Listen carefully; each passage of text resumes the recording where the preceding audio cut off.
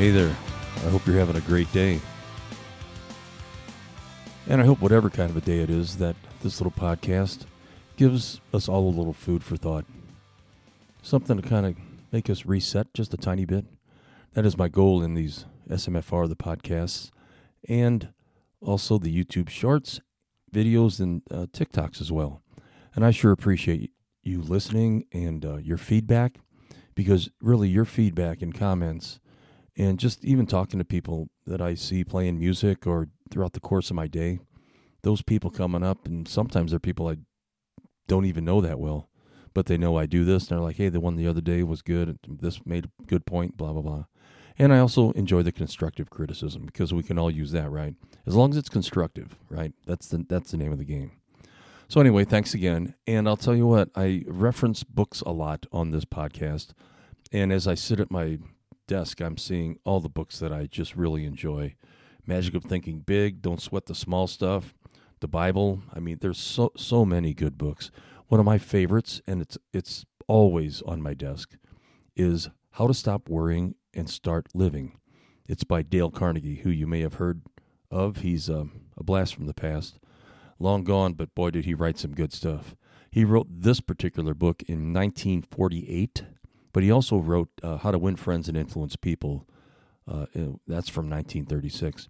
But when you pick up these books, as many of these whatever self-improvement books or motivational, whatever you want to call them, they can apply right now. And in these times we're living in, for what it's worth, we need all the positive reinforcement we can get. And we need to just block out some of the garbage and just get back to ourselves. Breathe, all that kind of stuff, and just live in the moment and stop worrying about things that have happened or things that could happen. You can't saw sawdust and all that, you got to bury the dead in the past and all that stuff like that. But there's one particular chapter in here that I was reading last night. I like to read before I go to bed. It's a good way to just get the Sandman on the job, and they just kind of drift off. I've fallen asleep so many times with books in my hands or a beer can. Nah, that was a joke. But yeah, it's great. It's a great way to the end of the day. And I suspect you might do the same thing at times, if not every evening. But chapter 12, someone asked Mr. Carnegie, what's the biggest lesson you've ever learned? And he said, that's easy. By far the most, and I'm quoting here, by far the most vital lesson I have ever learned is the importance of what we think. If I knew what you think, I would know what you are. Our thoughts make us who we are. How true. Truer words were never spoken. When you come right down to it, what we're thinking about right now is who we are. Ralph Waldo Emerson, a great philosopher, said, a person is what they think about all day long. So if we get like a negative thought in our head and it just permeates and just marinates in our mind, it can sour us throughout the rest of the day. So when that kind of stuff happens, I kind of just try to take a step back and realize what's going on and just try to reset in some form or fashion. Take on a walk or, something like that. Doing a hobby or a task that I've been meaning to do, because this is a little bit off the beaten path, but it's so true. And this just popped into my head. As things tend to do from time to time. And if you know, if you listen to this podcast. But we can't think of two things at one time. We can all multitask. And I know we all must do that with our jobs and, with our families. Sometimes we're cooking dinner and doing laundry and watching kids or, so many things like that. But we can't do this.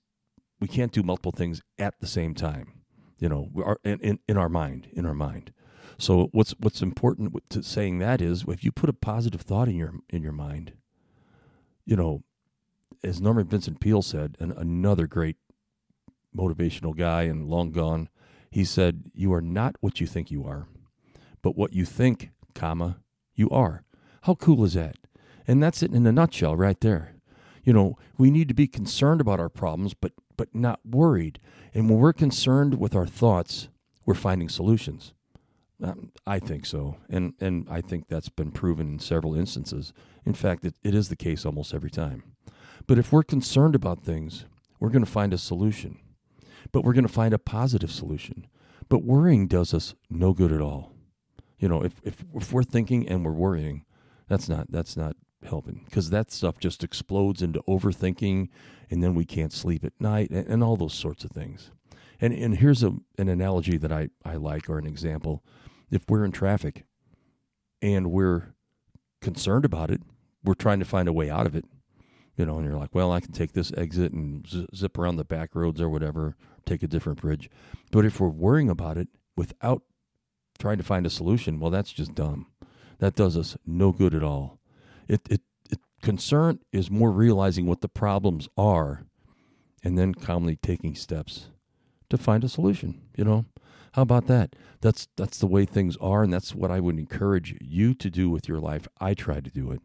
And believe me, like I said last night, this put me off to sleep. And when I woke up this morning, these thoughts were still in my head, and I wanted to share this with you in this podcast.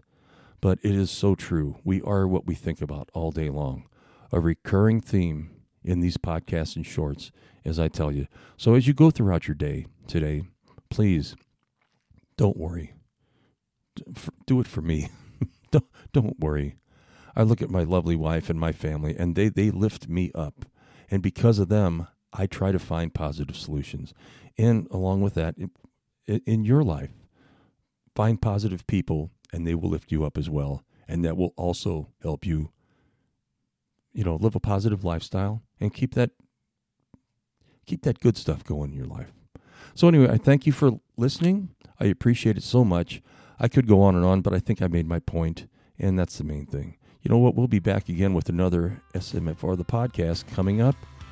And in the meantime, YouTube shorts come up just about every day. So thank you once again. You make my life better by allowing me to do this. Steve, my friend, the Reed. Love y'all.